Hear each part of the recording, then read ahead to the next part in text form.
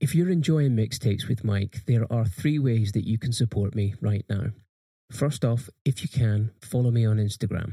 My account is @mixtapeswithmikepodcast, and that's where I announce all of my episodes and I make daily posts about the artists and songs that feature in that week's mixtape.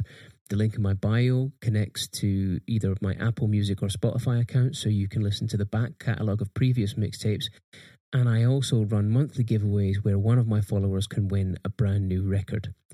Secondly, if you're holding an iPhone, it would mean the world to me if you would take a moment to leave me a positive review on Apple Podcasts. It really helps me reach new people and grow the audience.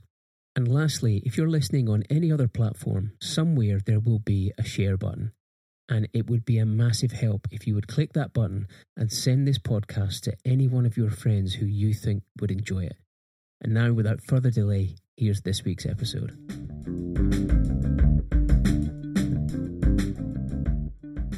Welcome to Mixtapes with Mike, the podcast where I invite a guest to make us a mixtape of 10 tracks without using the same artist twice.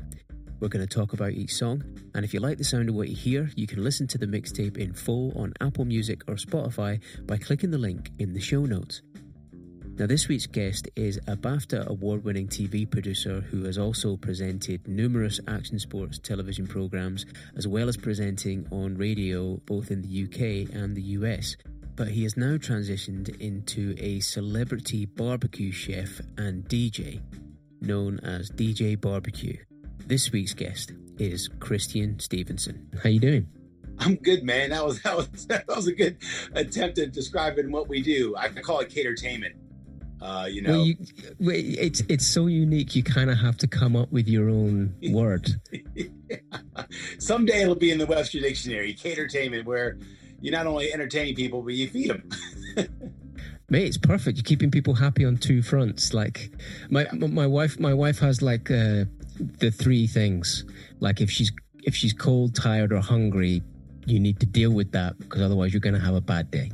If you have any friends that start getting grumpy on you, they're just like a child. They're one of those 3, you know? Yeah. And what I always say is, I mean, I can't really help with the sleeping part, but the quickest way to someone's heart is through their stomach and their ears. Yep. So good music and good food, and then you just got to sort out your rest. Yeah, that's fine. So, this is a bit of a weird one for me because, like, you were quite a big part of my sort of mid-teens or early teens, I should say, because you were the presenter of Rad on Channel 5. Jeez, that was a while ago. And at that point, we didn't have a lot of money as a family, so we couldn't afford like Sky TV, which played the majority of extreme sports and action sports. Well, there wasn't even much over there either. There wasn't a whole lot. I mean, it was really Trans World Sport did a bit, and then High Five, which was like the first show that featured stuff. And I ended up, that's my first job I had in England, was voicing that. But Rad was free skateboarding, snowboarding, BMXing, surfing content every Saturday for almost 10 years. For 10 years. It ran for 10 years. Yeah, so I had a VHS where I basically recorded every episode I could because I didn't have skate videos. Yeah. So you had to buy them. Well, yeah, exactly. Or you know, maybe when I got to know more skateboarders, you would maybe get, if you were lucky enough to have a friend who had 2 VHSs in a house, they would maybe do you like a little bootleg. But like I had a videotape that was just back-to-back episodes of Rad, of you and Churchill going various places, getting into all kinds of hijinks, and that was my access to skateboarding when I was like 14 years old. You know how we got the soundtrack for that? No. We put ads in NME. Really? Yeah, we put ads in NME, and we just said, listen, we're a pretty small budgeted skateboarding show, action sports show on Channel 5.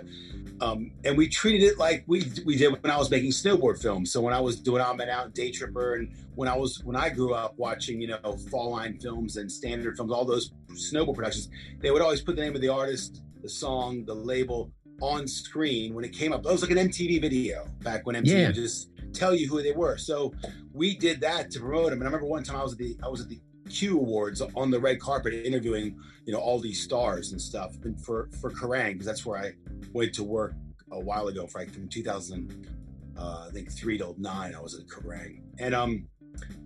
And I see all these stars coming down, and then you see Alex Turner from the Arctic Monkeys, and he's got the disheveled hair, and he's just he doesn't care about talking to anybody. So I just held my microphone over the red velvet rope and just started talking to this dude I recognized from when BBC Three started, and they had this thing called Liquid News. It was this guy, Colin, you're the guy from Liquid News. You made news not so serious. And I was like, just talking to him. And then Alex Turner stopped in his tracks, and he points at me. He's like, where do I know you? And I'm on the red carpet. I'm on the other side. I'm a journalist now, Yeah. And I go, and the whole place just stares at me, and I go, I don't know. And then I look to his left, and there's Antoine Corbin. He ran his PR company, Bad Moves. He did Nirvana, Smashing Pumpkins, Beastie Boys. And I knew him because I was going to see him when I was doing soundtracks for Odd Man Out and Day Trip, because he had all the cool bands. I mean, I just name checked 3 of the best bands ever. He had them on his stables. So I go, Anton. And he goes, Christian. And Alex like, you know him, Anton? Anton's like, it's Christian.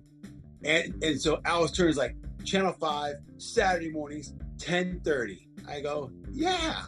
And he jumps over the rope, shakes my hand. He goes, hi, I'm Alex Turner. I go, hi, I'm Christian Stevens. He's like, I know who you are.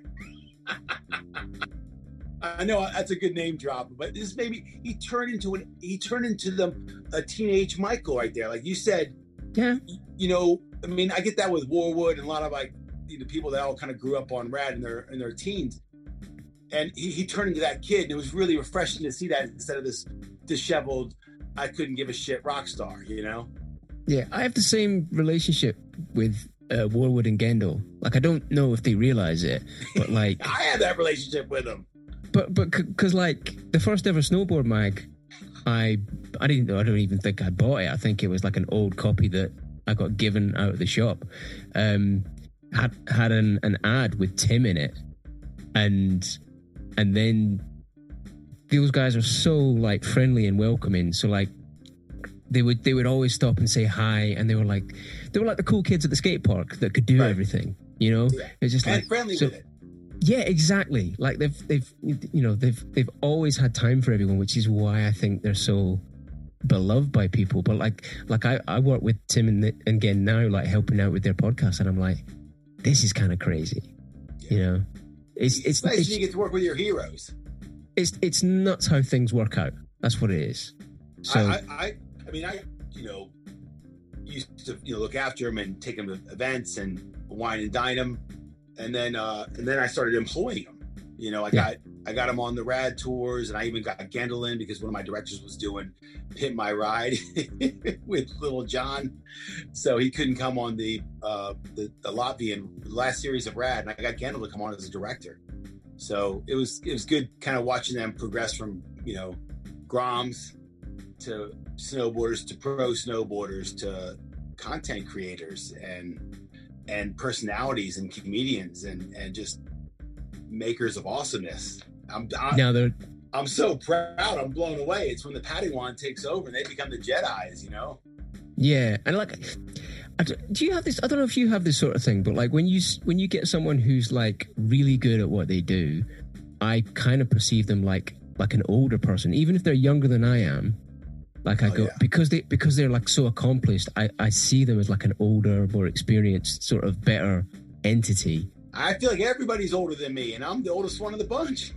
Because I'm in awe of everybody. I'm just blown away by everybody's talents.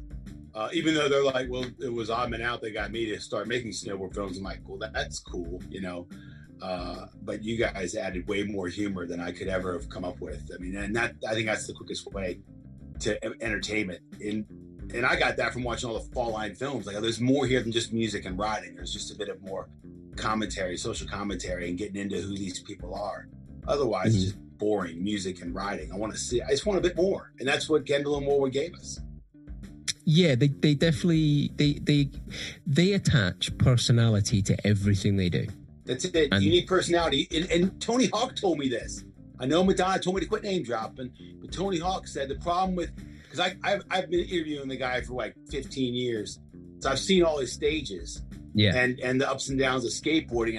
And this is like kind of when skateboarding had its big resurgence in the mid to late 90s, and there was so many pros, and he said it's getting confusing for the kids because there's just so many, and you need to, and that's why it was so fun in the mid 80s, because you had the Powell Peralta team, you had the Alva team, you had all these teams, and there weren't that many pros, so you could build these rock stars up.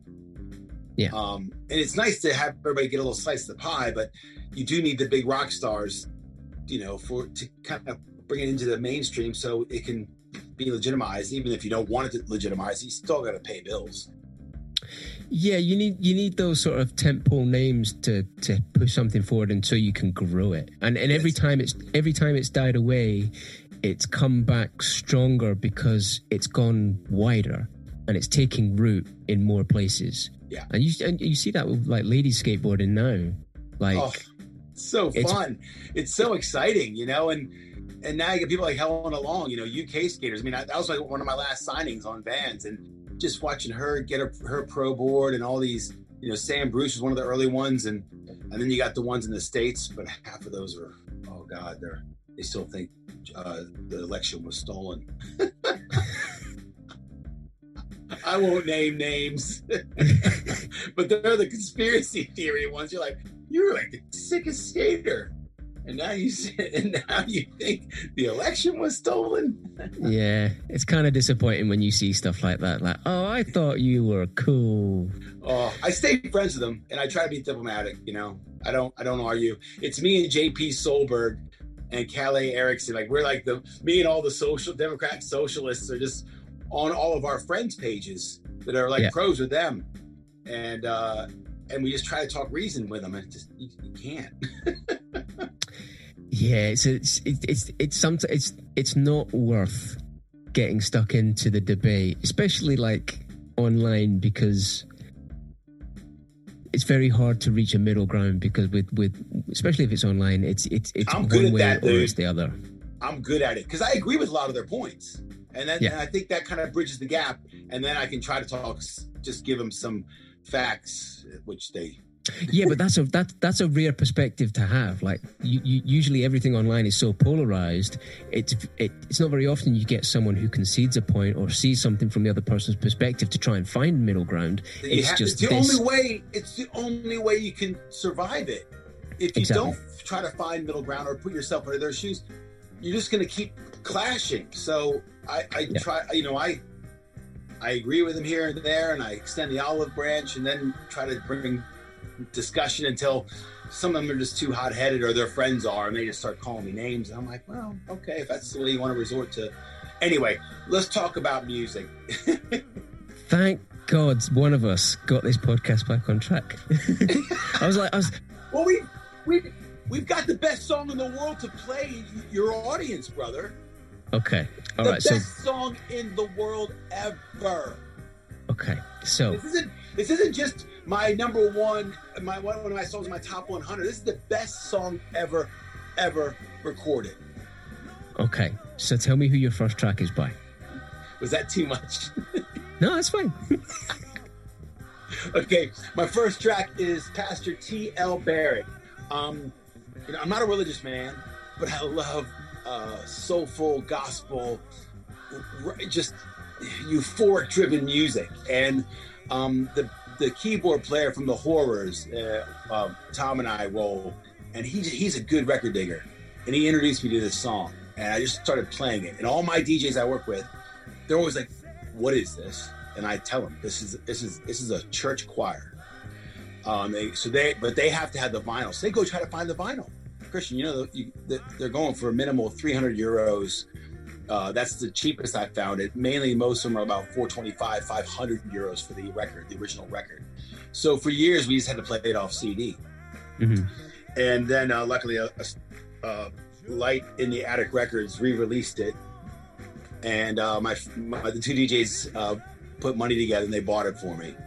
So he just did this church record, Pastor T.L. Barrett and the Youth for Christ choir sings at the Mount Zion Baptist Church, 5512 South Lafayette Avenue, Chicago, Illinois. So, and yeah, with the postcode. So it's just, they left it the way he made it. Like he just pressed it. Yeah. Not that many copies, but oh my goodness. So the track you're about to hear, it's got everything. And then at the end, it's a big song. At the end, it goes Temptations, Ball of Confusion.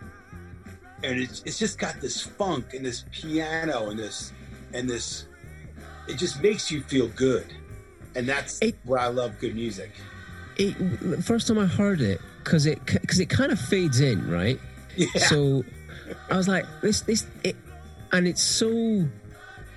It's not like there's a lead singer. It's like this massive cacophony of joy, but youth, and who aren't perfect, and flat notes. You know, not everybody's hitting the right note, but I like. It sounds real. It sounds real as a result, but it almost struck me like opening or closing credits music. You know what I mean? Like it's just got that nice rolling, infectious kind of tone. Good call. Rolling. It does. It has this little. It just kind of rolls you along. I mean, I think if you want to go into the gym and work out, this is a good, easy into the gym routine song. Yeah, like warm up and warm down kind of music. Yeah. Like you could bookend the playlist with this and go, right, we've like you've got to the end of a journey, like you've achieved something. Yeah. And then when you get to the end of when the journey's over on this song, it's this full cosmic, ball of confusion. You'll hear it. I mean, I think it's a full nod to the Temptations' Ball of Confusion, which has been covered by so many bands. But I think Pastor T.L. Barrett did it so righteous with this all, youth choir, Youth for Christ choir. All right. So this track is Pastor T.L. Barrett, Nobody Knows.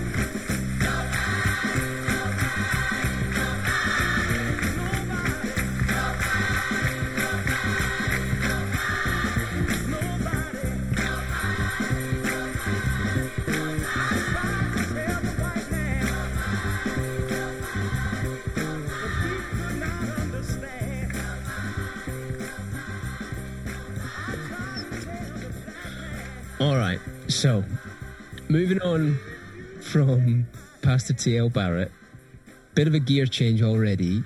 Who's our next track by? Oh, okay. So I am a Smashing Pumpkins freak. And I remember when the day this album came out, Siamese Dream, it was summer 93. I was working at a snowboard shop in Australia called Cherry Cherry Pow Pow. You answer the phone.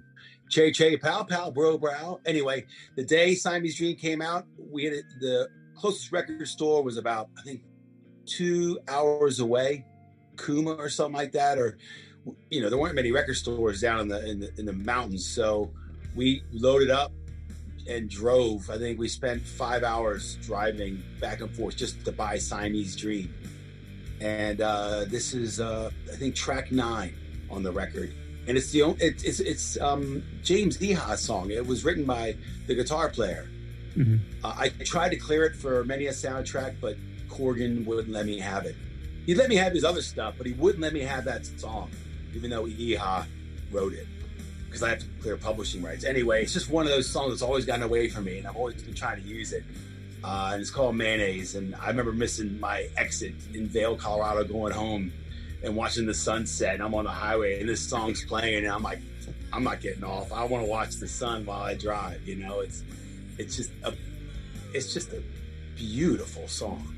I've never done that deliberately. I've always missed exits because I was lost in the music, not because I wanted to Like I've thought about it. Like I've been like literally one junction away from my house and going, oh man, I don't want this to end. Like maybe I'll just drive one more along and loop back. But like I've definitely accidentally missed exits and had to go on major M6 based detours. Sure.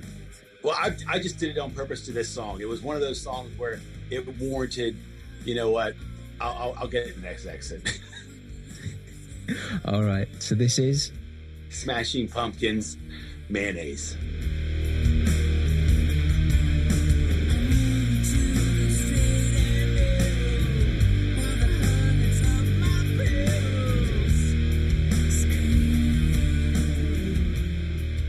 All right. So we've listened to the Smashing Pumpkins.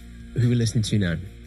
Oh gosh, we are gonna go. Okay, so Crosby, Stills, and Nash and Young was a band that I grew up with my parents, you know, and then I finally got a hold of the vinyl for Crosby, Stills, and Nash, and you know, Young wasn't supposed to be in the band. He's in the band. You know, there's that photo of them on the porch, and then there's another photo when you flip the album over, and I'm pretty sure it's Neil Young looking through the window. And when you see them perform songs from this album live, there's one version of them doing, I forget the name of the song, but it's with Tom Jones. So you've got Tom Jones fronting Crosby, Stills, Nash, and Young, a very young Young. And it's probably that is my single favorite video on YouTube. After a Beck one where he reimagines the sound and vision by David Bowie.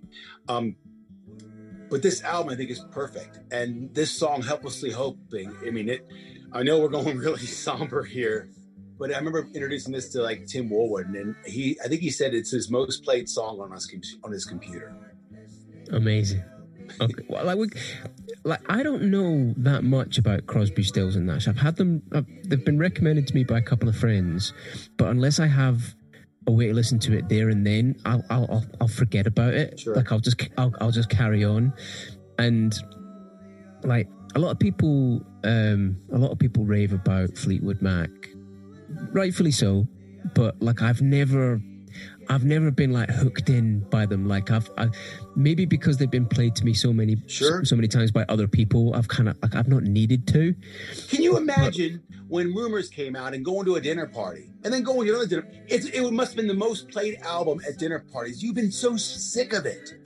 But this album that I'm giving you, my friend, is better than Rumors.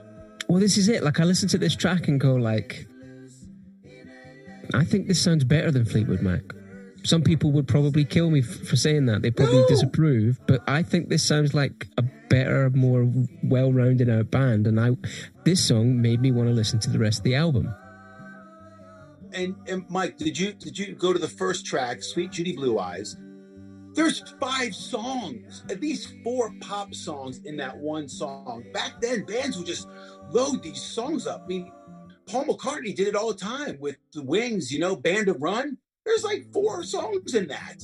They could just use one of them bits and made a really good song, but he was just throwing stuff away into these songs. Uncle Albert, Admiral Halsey. He's got 5 hit singles in one song. Why do they do that? Full tempo changes. Yeah, complete. And you don't see many people do that now. Although I've seen just recently, there's been a lot of like sort of hip hop artists where they'll release like an epic music video that is like 4 or 5 songs kind of melded together, so it tells more of a story. But other than that, I don't see any people like combining more than one concept in one song or in one sort of performance like that. Well, maybe not so stark. No. Like full, you know. With Sweet Judy Blue Eyes, I'm always like, wow, that's really catchy. Oh, you're gonna go here with it. Oh, that's even more catchy. And then you give me this little bridge, and that's a great catchy bit. There's a modern band now called Car Seat Headrest who do these pretty epic 11-minute jams and 10-minute jams, and to me, they've got those big sounding songs with lots of cool bits that go from despair and give you hope and then go euphoric and endemic. I kind of think they're... Do you see how excited I am that you've brought them up?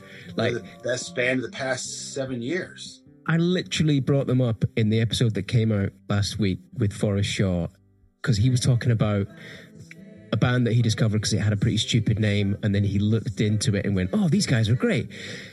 And like, well, when the world turns, I do stand-up in my spare time. So I'm stood in a hipster coffee shop in Manchester, and I'm looking at all the cliche hipster stuff in the room, because I want to write a bit about it. So I'm like, I like the shiny white tiles, the hipster baristas with the tattoos and the side partings and the twiddled mustaches and guys on their laptops working on their screenplays. And then there's this pillar of like gig posters, and I see Car Seat Headrest. I'm like, that's a fucking stupid name for a band. That's fucking ridiculous. And I had a proper curmudgeon moment where I was just like, what the fuck are kids doing today? And then I went, well, all right, I'll listen to it. And they sound like Weezer and the Strokes had a baby, and I wanted to adopt that baby and take it home. Like a little bit of Beck, a little bit of Pavement. Just my kids know every single word to Teens of Denial, that whole entire album. My kids can sing the whole album verbatim. Cosmic Hero, like Cosmic Hero is their best song ever, and I went saw them 6 times, and they finally played it because they had to get the opening band to come on and play with them. But my girlfriend at the time was all drunk and just being annoying, and I was like, and she wanted to go because she was hungry and drunk. I'm like, they're playing Cosmic Hero. I'm not leaving. Honestly, I'm gonna have to put this episode out like in a couple of weeks so people don't hear the same story back-to-back weeks. But like I there have been times when I've played Cosmic Hero like 5 times in a row. It's an 8-minute long song, and that's not long enough for me. Like, it's so good. It could keep going. And then they gave me that Concordia track, about the that boat that went down off the coast of Naples, and he laments about the captain. And that's 11 minutes. And that's so Cosmic Hero is my 14-year-old's my favorite song. And then that Concordia track is Blue, my 20-year-old kid's favorite song.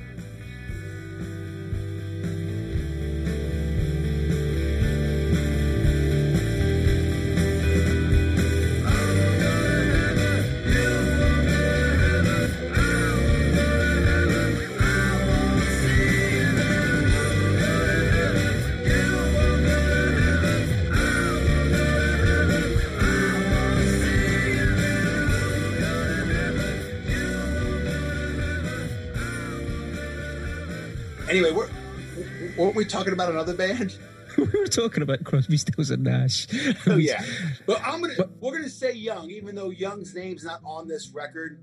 We're still gonna say Young because I think he was involved. Yes. All right. So this track is. I'm gonna give him props. All right, Helplessly Hoping, Crosby, Stills, Nash, and Young. You might want to get a little tissue to have a little cry, but it's a lovely cry. You're waiting a word, gasping at glimpses of gentle true spirit. He runs, wishing he could fly, only to trip at the sound of good. All right, so moving on from Crosby, Stills, Nash, and Young, and our longest digression so far. Who are we listening to now? Well, I should put Cosmic Hero, Car Seat Headrest in, but if I get a top 11, we'll throw that in. But no, the song I want to play is probably my longest favorite song. I've been in love with this song for so long. I used to write this band when I was in Colorado working at K-Ski Radio out of Vail, playing the classics in today's best rock. You got it tuned to 104.7, 99.3 K-Ski. And I had the graveyard shift one summer. So I worked from midnight till 6 or 2 till 8 in the morning. And, I was bored. And truck drivers coming down I-70 listening to my music. So I would just write letters. And Uncle Tupelo were the first band to write me a letter back. The drummer wrote me a letter back on yellow paper with the lines. And I was offering to do music videos for him because I was, really into doing, production stuff. I was offering them, I'll direct a music video for you guys for free. And I remember they were the kind of beginning of this alt country. I know they say Graham Parsons, the Flying Burrito Brothers, is more alt country, but to me, Uncle Tupelo, they were the beginning. But they would melt their amps. So half the album was these beautiful acoustic songs and,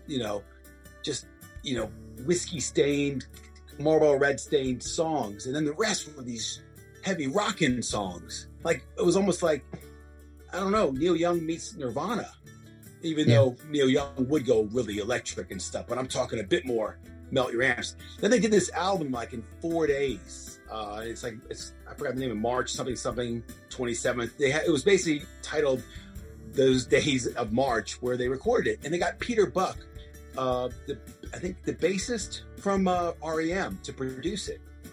No way. Yeah. I think Buck was the bassist. And it's just this beautiful banjo. There's no words.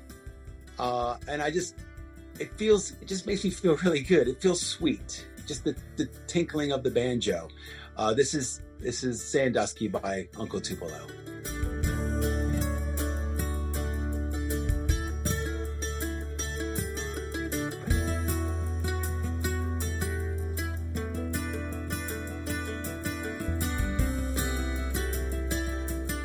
All right, now moving on from Uncle Tupelo. You don't move on too quick. He's got to tell him what they became because they split. Okay, go for it. Wilco. So Jeff Tweedy became Wilco, and Jay Farrar became Sunvolt, and because they had two exceptional singers. And then it gave Tweedy time to shine with Wilco, and then of course do the solo album. So if you want to really dive into early Wilco, Uncle Tupelo. Amazing. See, this is one of the main reasons that I do this podcast, is that people bring this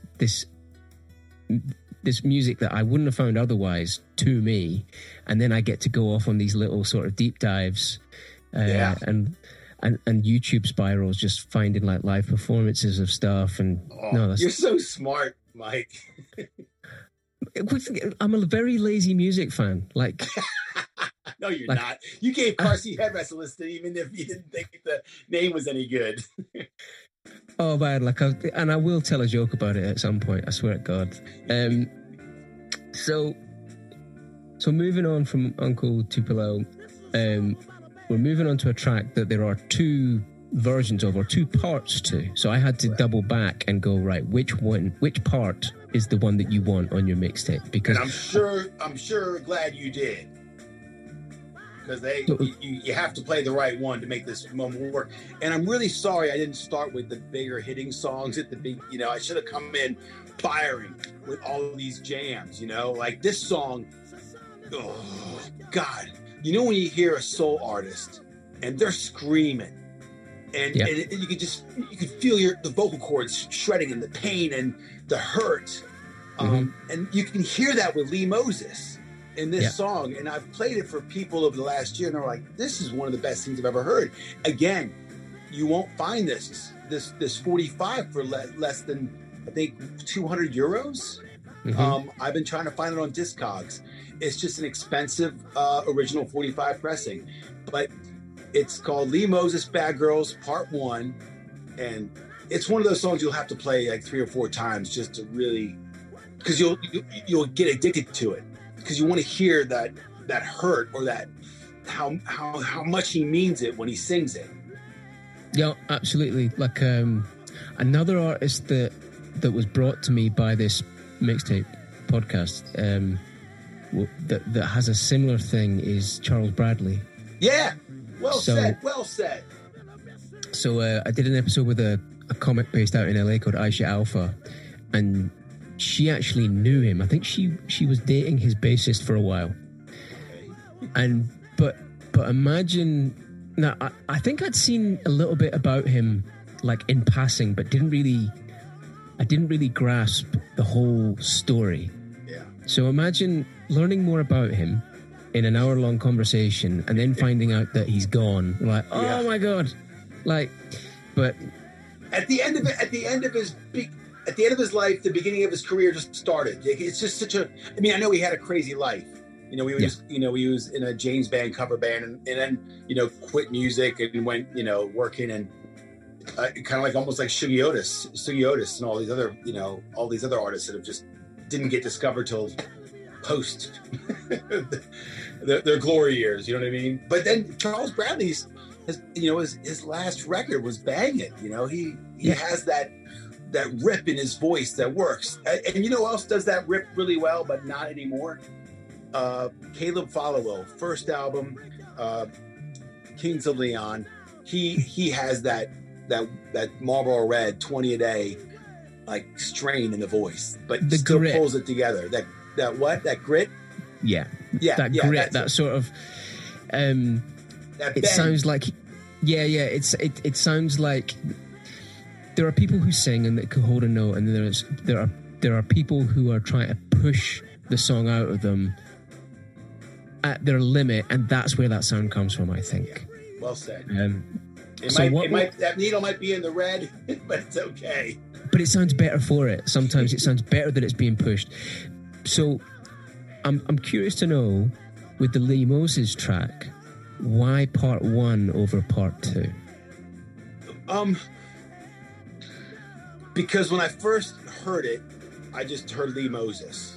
And then I went searching for it, and I kept listening to part 2 because it's the only one I could find at the time. And it didn't hit me the way part 1 did. Okay.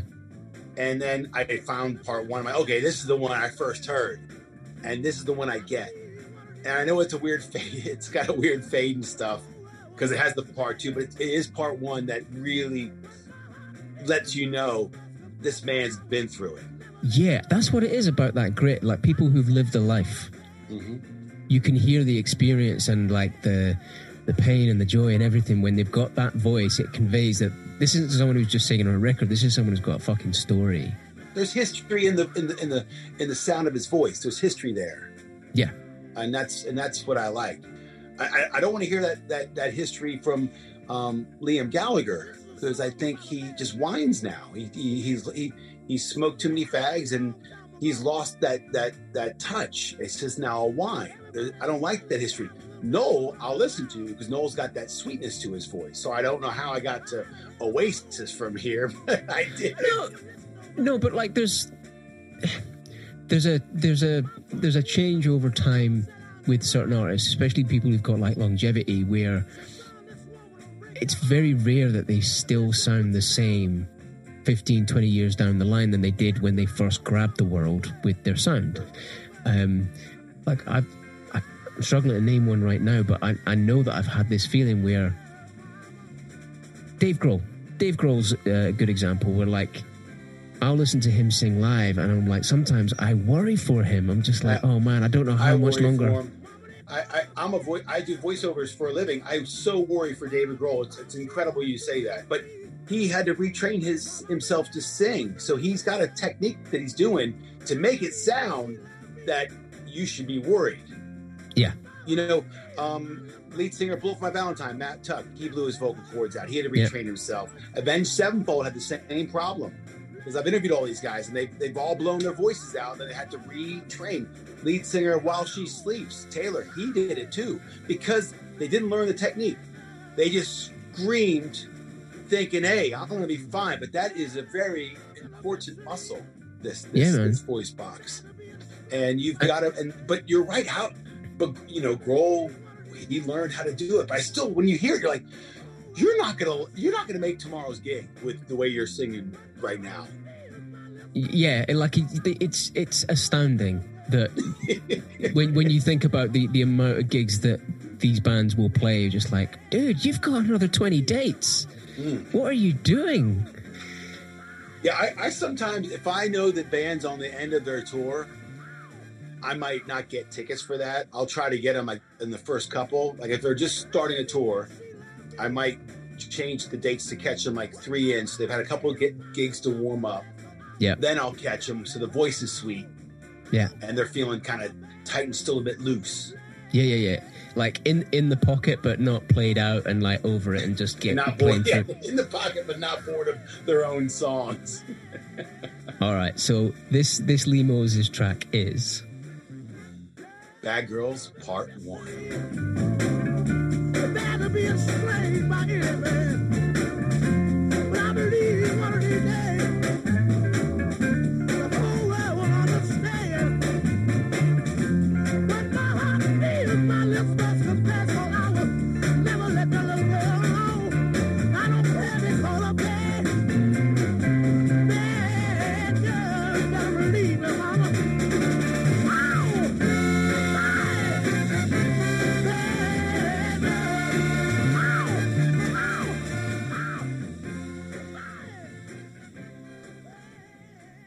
awesome. You can tell you. Did you like it? Have you heard it before? No. Well, the cool thing was, like, I didn't know which part it was initially, so I put both on the list. And I think I'll just delete the one that he doesn't want once I've checked. So I got this quite sweet 1-2 punch of both versions, and I fucking love the horns. I love that. You know, it's really when it sort of picks up momentum and they drop in, it's just like, yeah, proper toe tapper. You know, it makes it like you're like, I hope this guy made a little bit of money. You're worried for him the whole time, and then it gives you the horns, and the horns give you like an anthemic feel. Like that's why Carsey Headrest use them, especially being a Cosmic Hero. Those horns that. Yeah.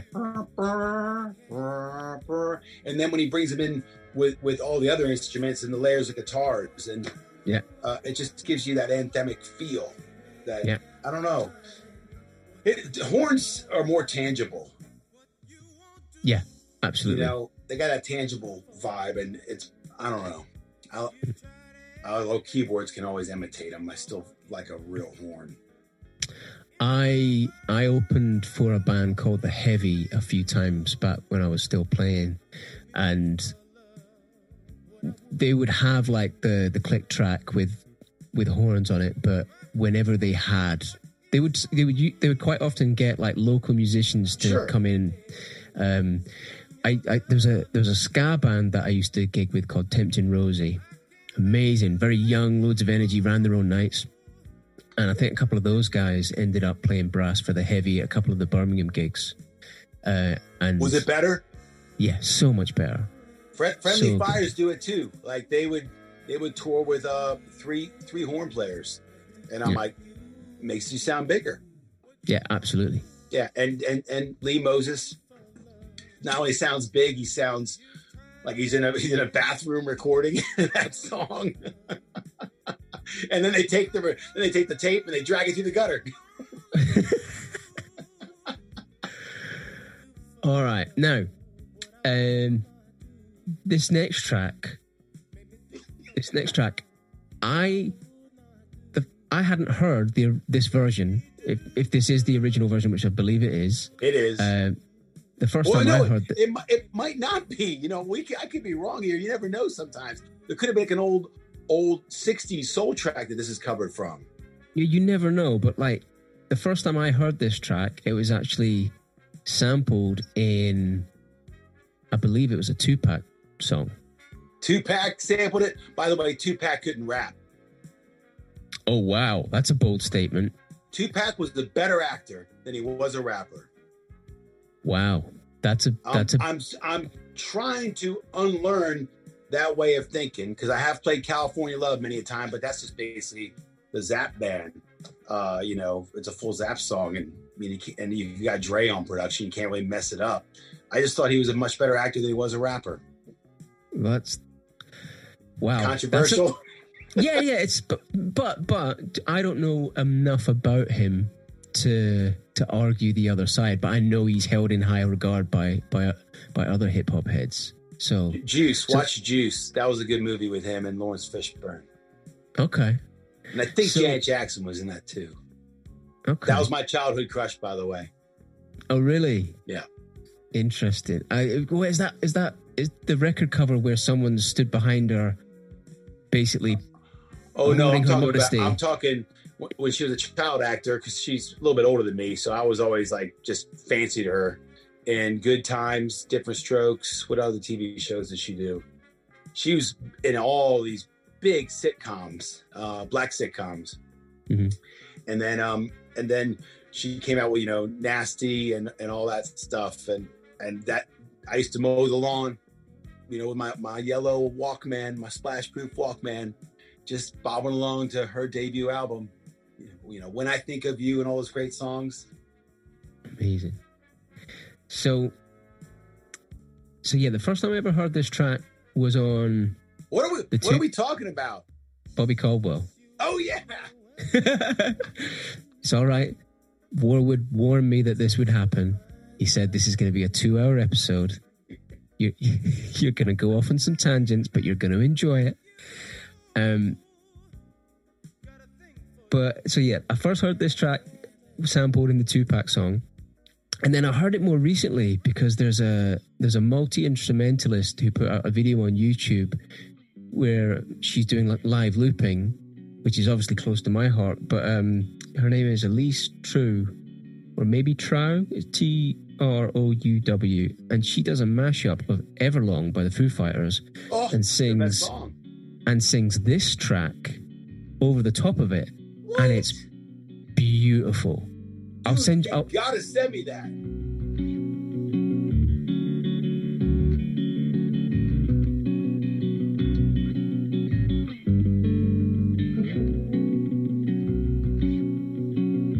I guess you wonder where I've been. I searched to find a love within. I came back to let you know. For you, I can't let go. I will send it to you. She ended up playing it on the Tonight Show, I believe. Really? But yeah, she's amazing. She does a lot of like mashups and stuff, but that's the one that I discovered, and I was just like, amazing. I'm pretty sure she's using like Ableton or something like that, because the sound production for a live loop thing is very on point. Mine was good, and so she's using Ableton Live. No, but she's like, she plays guitar, she plays bass. She's really good on drums, like technically good on drums. That's what really blew me away about her. You want to for love. You have tried everything, but you don't give up. So, by the way, there's 2 videos you have to watch related to Bobby Caldwell. Okay. So if you ever want to watch this on YouTube, make sure you watch the live version where he plays it on a beach, I think in Miami. Some local radio station set him up. I mean, it just defines the time. There's all these, it's all, he's got a trucker hat on, mullet, the cool sunglasses. The band looked phenomenal. Like, should do more closer to the band. And then they just cut away to like really bad windsurfing and sailboating, but they're not doing anything. It's just really, and then they start cutting to a couple crowd shots. Like, give us some crowds. I just want to look at people, what they wore that time. But yeah, Bobby Caldwell could not look cooler. And then there's another clip of a comedian that did this whole thing about how he discovered Bobby Caldwell wasn't black. And it's a really funny video, because he's like, listen, I thought I had a good sense for, who they were. But I thought my entire life that Bobby Caldwell was black. But it was this white dude that could just croon, man. And what we do for love, or what you do for love? What you don't do for love, that's it. Yeah, he's got soul. Yeah, beautiful, beautiful voice. And I was never a Tupac fan before, but that was the one track that I like to listen to, but more for the sample of the record. This is the reason why you like Tupac? No. That's the only reason I like that song was the sample, not the rapping. Gotcha. So maybe I agree with you on that. I don't know, but like I like listening to the instrumentation that the track was built on. Sure. Which is why I like that you put it in, because like I get to listen to what we perceive to be the original. So this is good.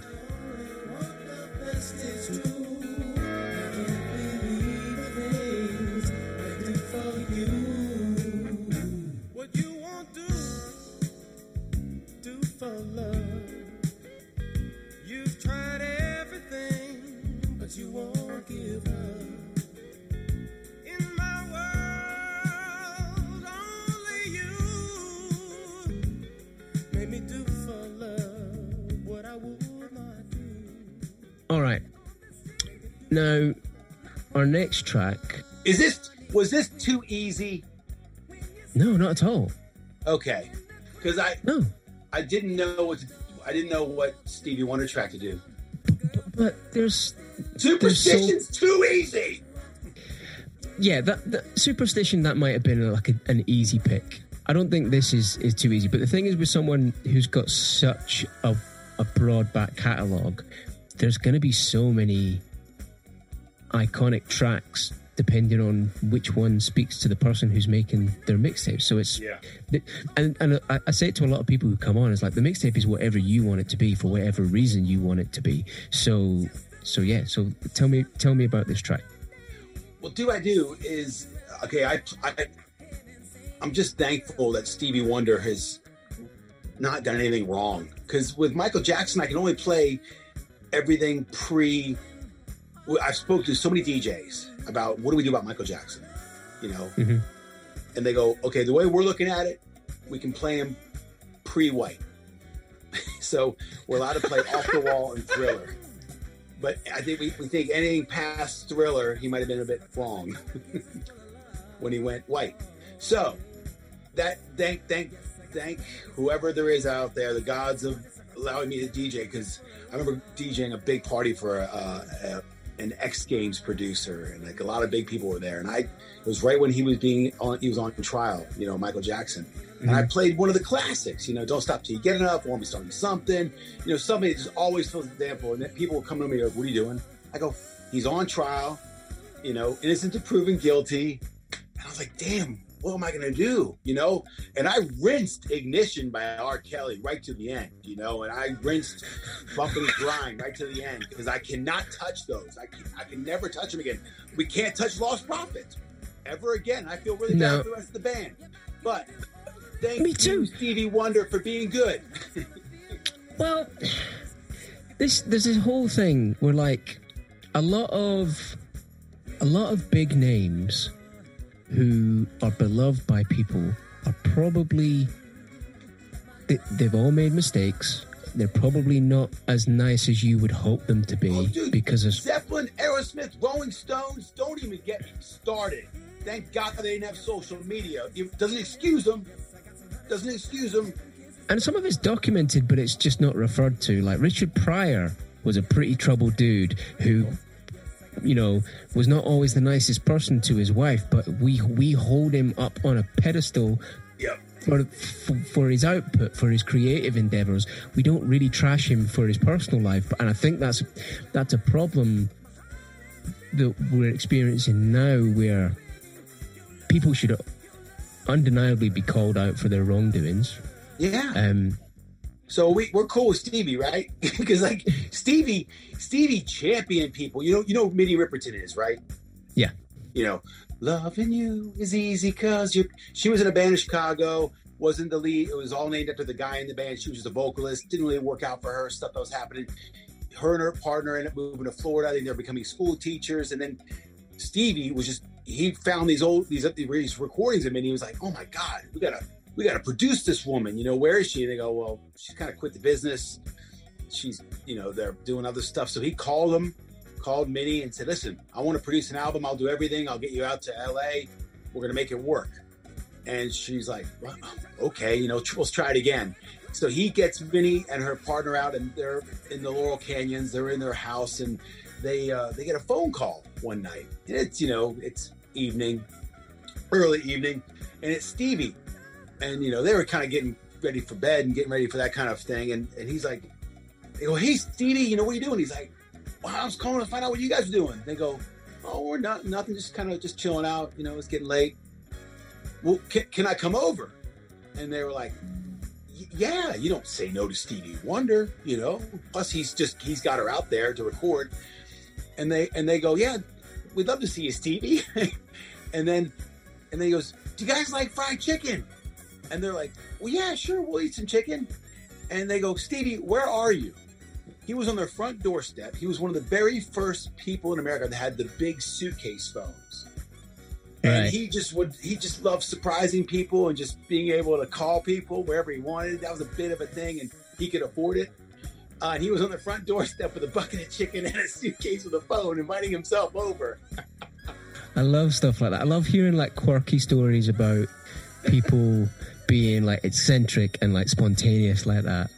I heard Boy George tell a story about Stevie where like I can't remember exactly, but like I think Boy George said something that Stevie Wonder didn't like, and Stevie Wonder literally pinned him up against the wall, like Ninja said, but I think it's a quote from like Boy George's book, but like the end of the quote is like I bet he can see, because there's no way that he... Superstition is one of those tracks.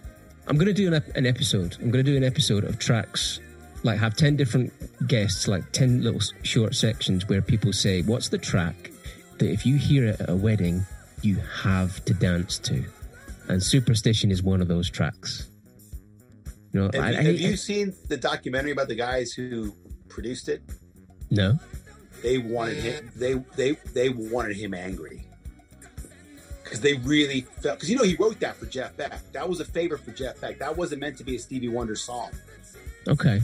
That was a favor for Jeff. I think Jeff did some guitar work for him, and he wrote it for Jeff to be on his album. So I mean, Beck recorded it. I think he recorded it first, and then they go, Stevie, this is too good."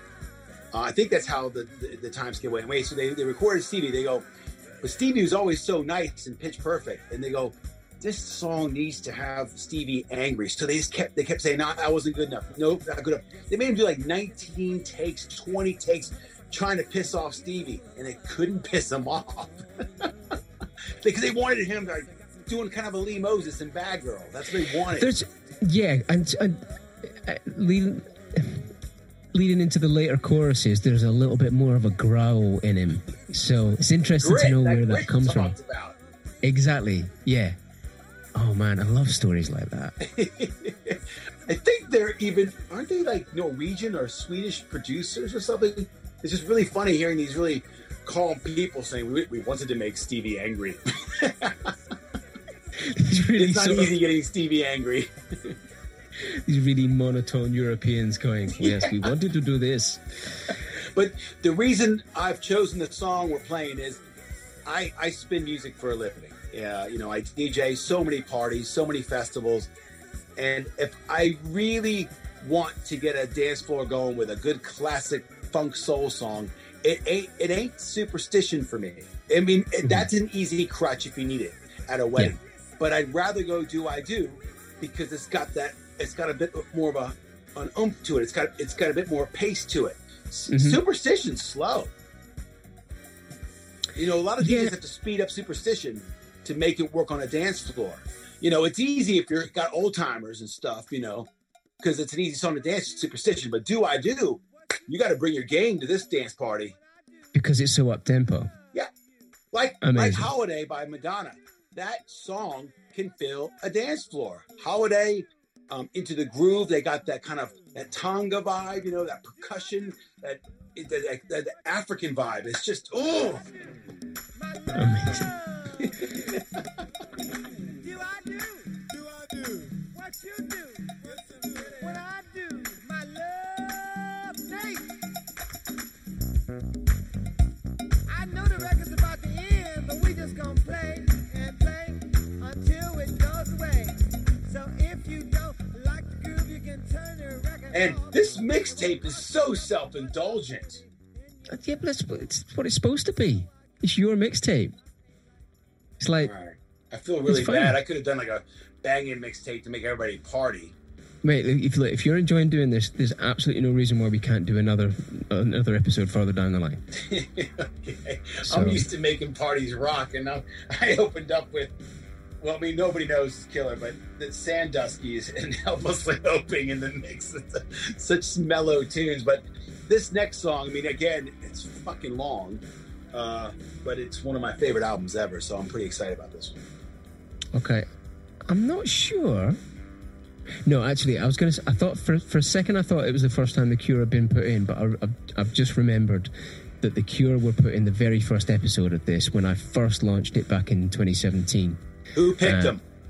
A comedian friend of mine called Andrew McBurney, who loves jangly guitars and like that new romantic era And he's quite a melancholic guess the dude as song? well. Do it. In Between Days? No. Boys Don't Cry. Boys Don't Cry. Okay, can you give me the year that came out? Don't look at your computer. I couldn't tell you. Now, this will surprise a lot of people because you think 80s. That's the first time it came out was 1979. And then it got re-released, and that's when it hit the second time. Yeah, because they were really young when they first sort of started putting music together. This is why I moved to West Sussex. I wanted to live in the hometown of The Cure. Then I went to Crawley. I'm like, I ain't living here. And I moved to a village nearby because I called in sick at work and toured with The Cure. The Americans, they do the Grateful Dead. They tour with the Grateful Dead. I toured with The Cure. Well, so you just like followed them around gig to gig. Amazing. I followed the song we're about to play. I can't tell you how many times I saw them on that tour. But it was pretty trippy because they did this thing with, when you watch a 3D movie with the red and the blue glass, they use those lights to make the whole stage pulse and them to pulse. So they use those two light colors to kind of, and it was pretty trippy, man. All right, so this track. Oh, also, Rock Lobster, 79. No way. Yep.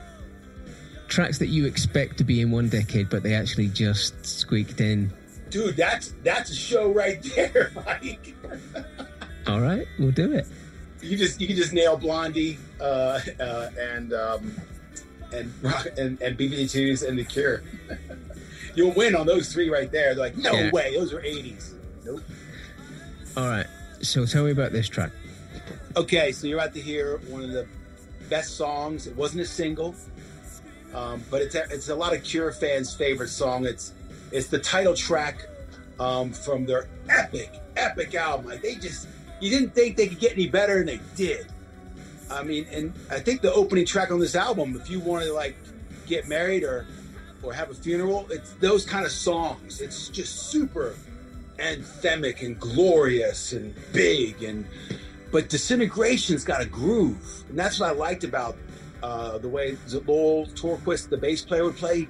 He played it like he gave it some funk and a groove, so you can dance to it and you can move to it, and that's why I was The Cure were cool, because they did indie, but they put they were quirky with it, and they gave you grooves, and the bass lines were so sick. So yeah, Disintegration by The Cure off the album Disintegration. So it's all comes back round to breaking apart again, breaking apart like we're made up of glass again. All right, so that's The Cure. Who are we listening to now? Listening to an album that's usually number one in my all-time favorite albums list.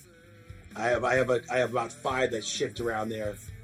Youth and Young Manhood by Kings of Leon, Zeppelin 2, Smashing Pumpkins, Siamese Dream, Car Seat Headrest, Teens of Denial, Pavement, Crooked Rain, The Beatles, Revolver, Crosby, Stills and Nash, and Beastie Boys, Check Your Head. That was their best album. I don't care about all you Paul's Boutique freaks out there. Check Your Head was better.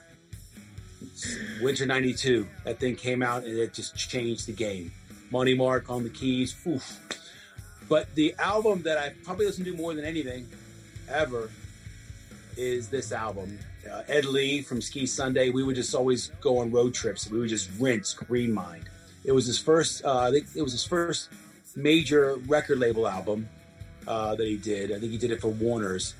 And The Wagon was the big song on there, but I used to drive my kids to school every morning, and I wouldn't play Teletubbies songs. I'd play Dinosaur Jr. And the last song, Green Mind, has a really funny bit. You have to turn it up really loud. It's like, how you doing? And then it kicks in, and it's funky. This is Dinosaur Jr. doing funk. And I always liked it. And it was a deep buried track. It was a deep cut.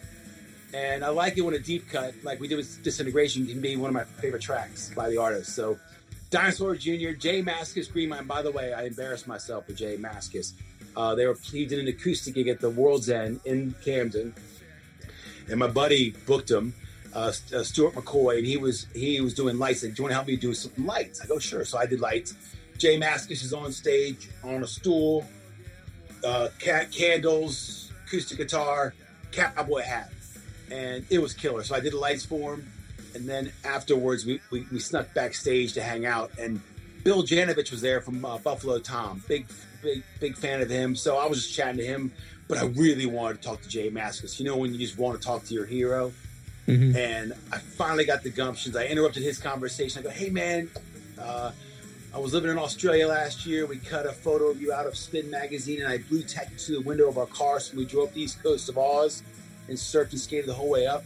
You got to see Oz with us.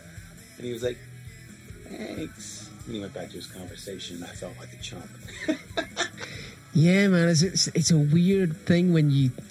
That moment when you approach someone like that, they're either gonna be gracious and entertain it and engage, or you've just interrupted. Yeah. Yeah. But then Bill started talking to me again. I was like, "Excuse me, Bill, JJ." But Bill couldn't be any nicer. By the way, during the first lockdown, Bill did these happy hour sessions every Friday for free. And he just went, whatever, Zoomed or Facebook Live and just jammed out loads of deep cuts, hits from their Buffalo Tom album range. And it was wonderful. That was what was really cool about lockdown, was just all that wonderful engagement with these artists. Because now they're all they're charging tickets for it, you know, because they have to. Yeah. But it was really special to happen upon these, you know, live streams, and then just reading your messages and just saying, okay, I'll play that song, you know, and having like there's immediacy with them. Yeah, it's prompted people to engage in a different way, and I think a fair few people that are maybe of a certain age are realizing it's easier than they thought it might be to engage with their fans that way, and it's probably opened up a bit of the world to them. Yeah, there's be so much music coming out over the next year, because everybody, you know, was at home recording. Imagine how much shit music's going to come out. Yeah, there's a lot of that. There's a lot of people. Just kidding. It's all good. It's all good. One of the nice things that happened, like locally for me, is that someone set up like a little open mic Facebook page for the town where I live. So people started posting videos of them just playing cover songs for something to do. And a mate of mine, a skateboarder called Ben Fernio, he posted it, and he doesn't claim to be a musician. Like he learns by playing and figures things out. He's one of those kinds of guys. And he posted a video that he'd made with an app where he could like paste together more than one video. So he played the drums, and then you could see him with the headphones, and then he'd play the bass line in, and then he'd play guitar. And I was like, oh, that's pretty cool. And then that prompted me to like, well, I could probably like record like one of my loop pedal arrangements and put this on here. So, and honestly, with lockdown and being furloughed and all that kind of stuff, like I felt like I'd smoked a joint or something afterwards. Like I was so relaxed for sitting down and playing music. Oh. And I was just like, I got so much out of doing that. I was just like, I was so grateful that someone had set up that page and like people were sharing stuff, and it was just being creative got me through that sort of that first bit of lockdown where you don't know what to do with yourself. Yeah. And I've said it to Tim as well. It's just like creating stuff has been like a crutch this whole time. Yeah. Like, which is why I relaunched the podcast. Like the second month in my furlough, I was like, I suppose I could start doing mixtapes again. I treated it like a job. I was recording like at least one episode a day during the week. Jesus. So that I had like a back catalogue of things that I could edit and keep releasing. So I've got like a stash of things. So if I don't happen to record an episode that week. Wow. But like it just gave me something to do. Yeah. So. That's good. I mean, that's good conviction right there to be doing that every day. I needed something to do, man. Like I'm used to like I work in sales. I'm used to hustling and convincing people to spend a lot of money on product. And I got 3 kids. I'm a single parent, man. It's hard enough just trying to feed them all day. Yeah, you've got your hands full. Like, my missus and I, we've got a 3-year-old, so we spend loads of time with him, and that's been beautiful. Nice. But you still need to make stuff, you know. And I see that in you, like with the creating the content around the barbecue stuff. Like I watched the video you did the other day where you nailed the salmon to the bits of wood and smoked it. How am I gonna top that one? I don't know, but it's because I'm signing a year deal with Weber, and that was my first video for them. And my agent's like, "What are you doing?" I go, "What do you mean?" They go, "That's like the best video you'll ever give me." I mean, it's already hit 20,000 views. I think 35,000 page impressions just on Instagram. Not even talking about it, but it was just. I was trying to do something that looked unaccessible, where we put salmon, you know, with these hipster nails right next to a fire. But I did it on Weber, so it was like, you know, anybody can do this.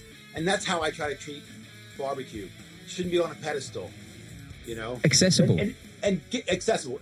Gendel gave me some great advice, if you can believe it. I was the first chef or home cook, artist, like pitmaster signed at Jamie Oliver's FoodTube channel. And I'm not classically trained. I've worked in kitchens, but I chop the way I chop. I cook the way I cook. I make sure it's always safe, and I might not be the right way. And so people started giving me crap the way I held my knife, the way I cut and stuff. So I was like, okay, Jamie, I'm getting a lot of crap here on social media.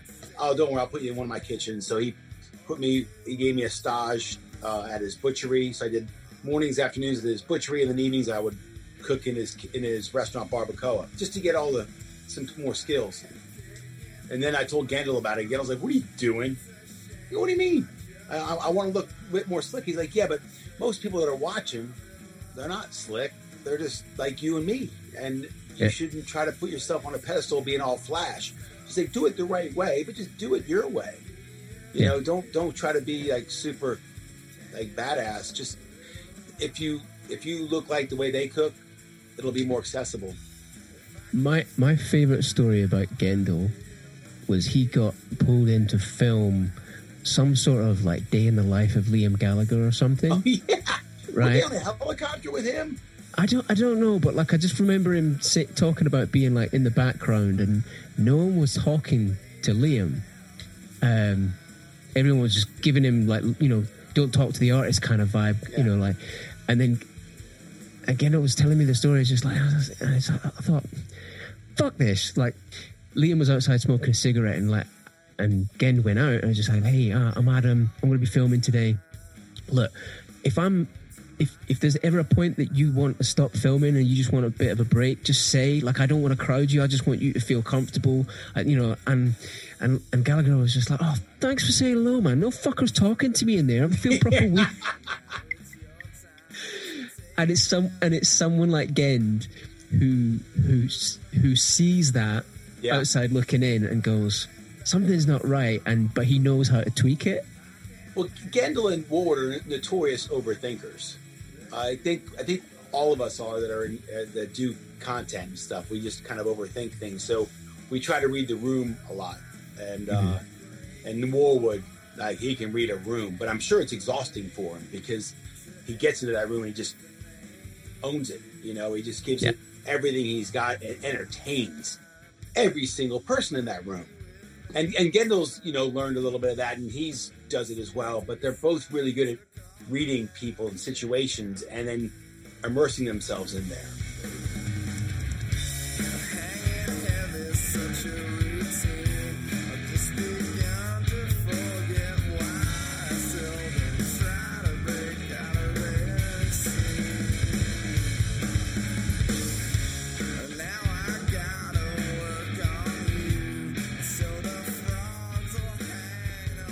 All right, now, moving on from Dinosaur Jr., we find ourselves at your final track. But before we get stuck into that, for the benefit of anyone who's hearing you for the first time, where's the best place for them to find out about you and all your creative endeavors? Just find us at djbarbecue.com. Instagram is a great place to find us, DJBBQ. It's pretty easy. Luckily for me, I DJ'd a party for the guy who started Instagram, Kevin, and when he sold it for $1 billion to Facebook, he called Jamie Oliver. Like, "I'm coming to London. I'm throwing a party. I want you to help organize it." So Jamie's like, "Can you do this party for me?" And I'm like, "Oh, sure." You know, you don't say no to Jamie Oliver. No. And I did it for Kevin. oh my God, everybody was there. Like, I thought there was going to be no one there, maybe a couple of C-list. I'm on the decks, and there's Jared Leto with a bunch of supermodels and actresses from America all dancing. And then I'm like, oh my God. And then I got to do a wee. It's hard to do a wee when you're wearing spandex. So I run to the toilets, and then there's Pippa Middleton, and she was with David Loftus, who's going to be my photographer for my book. Hey, Christian. Sorry, DJ Barbecue. Pippa Middleton, DJ Barbecue. And then I just spun around and said, can you unzip me? I really got a wee, Pips. Ran down to her, came back, and then I apologized for being rude to her, telling her I had to wee. And she's like, well, I've never had that line. And I got a quick photo with her as I'm running back to my decks, because I played a CD that played 2 songs in a row just to buy me some time. I'm running away from them, waving, and as I turn, I bowl over Ronnie Wood from the Rolling Stones. What? Yeah, who was talking to Boy George.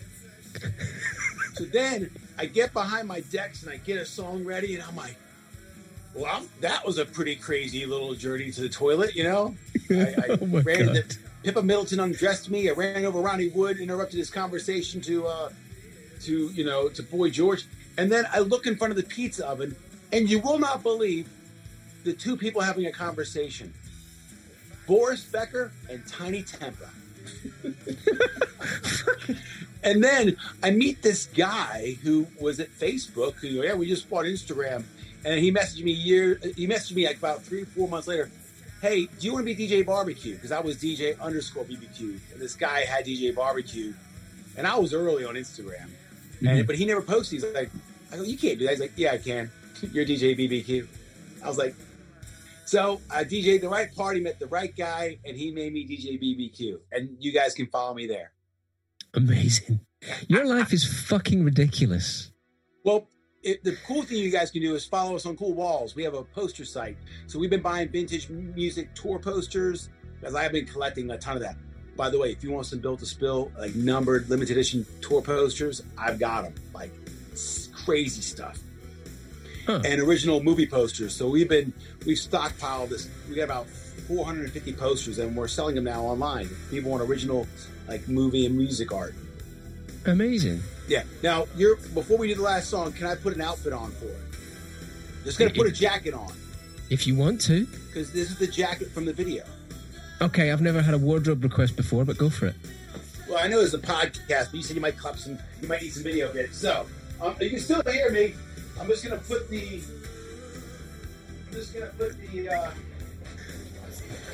jacket worn by JBJ in the video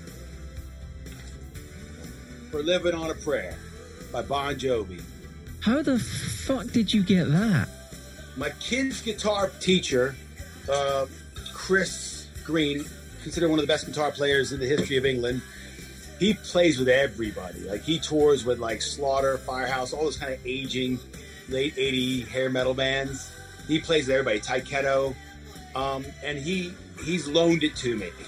I don't know how he got it, but he's toured with like Survivor and all those kind of, who did Eye of the Tiger? Survivor, yeah. So yeah. Yeah, he's toured with all those kind of washed up bands, and they just need a young guy to come in. Remember Winger, Winger, Winger. So their career, Kip Winger did a song called 17, and Chris went and toured with them. And Kip still believes the reason that their whole band career was kind of tarnished was Beavis and Butthead, because Beavis and Butthead wore, AC/DC, Iron Maiden. They wore cool T-shirts. Stewie, he wore Winger T-shirts. And Kip Winger, to this day, is pissed off that he thinks, I go, the reason you guys finished was fucking Nirvana came and grunge just took over, Bon Jovi was able to adapt, but, it took them a while. Guns N' Roses, they wanted something a bit more heavy. Yeah. My God, what? So when you watch the video for Bon Jovi, Living on a Prayer. That's such an amazing artifact to wear around your house. It busted, though. Oh, my God. That's crazy. Well, you got to fix it. If it didn't come to you in that condition, yeah, you got to fix it. No, it came to me in that condition. He keeps saying, you can have that jacket, Christian. I go, I cannot take that jacket. It's on hold. I get given a lot of cool stuff. John O'Verity will give me a wonderful painting. You know, John O'Verity, another ex-pro snowboarder, great animator, content creator.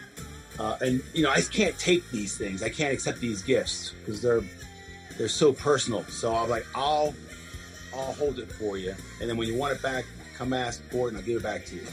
Yeah, I don't think you can fix that. I think you have to leave it exactly as it is. Like, I think if you repair something like that, you're diminishing the history that's in that. Yeah, you're right. If I popped it when he came off stage. Yeah, man. Oh, by the way, Ed Lee and I can beatbox this song. What? Yeah, so he does the and I go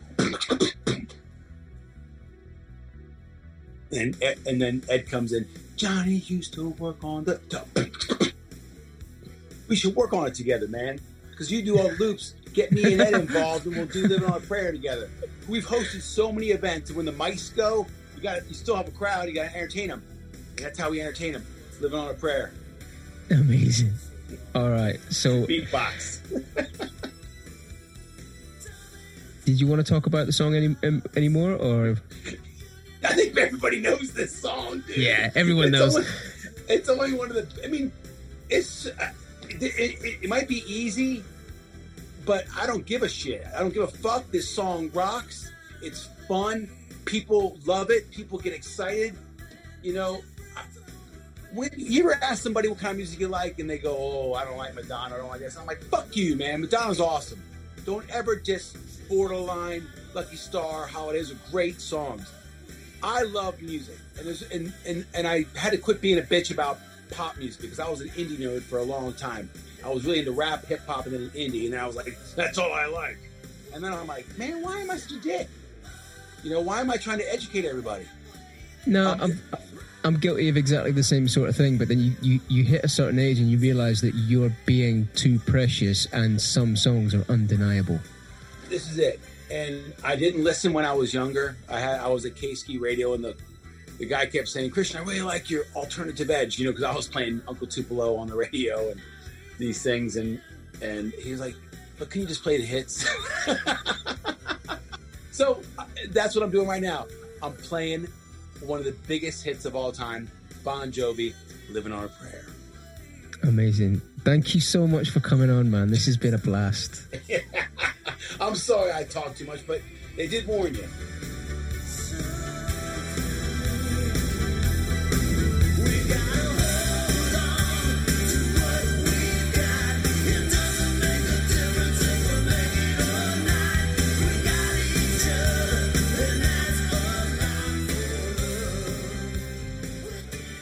So, that's this week's episode. As always, we've kept the music discussed played below the conversation because we believe that all musicians should be paid something for what they do. So if you do want to listen to the mixtape in full, there's a link in the show notes that will take you to either Apple Music or Spotify. And if you're enjoying the podcast, it would mean the world to me if you would leave a review or hit the share button and send it to someone you think would enjoy it. But in the meantime, I will see you next week for another episode of Mixtapes with Mike.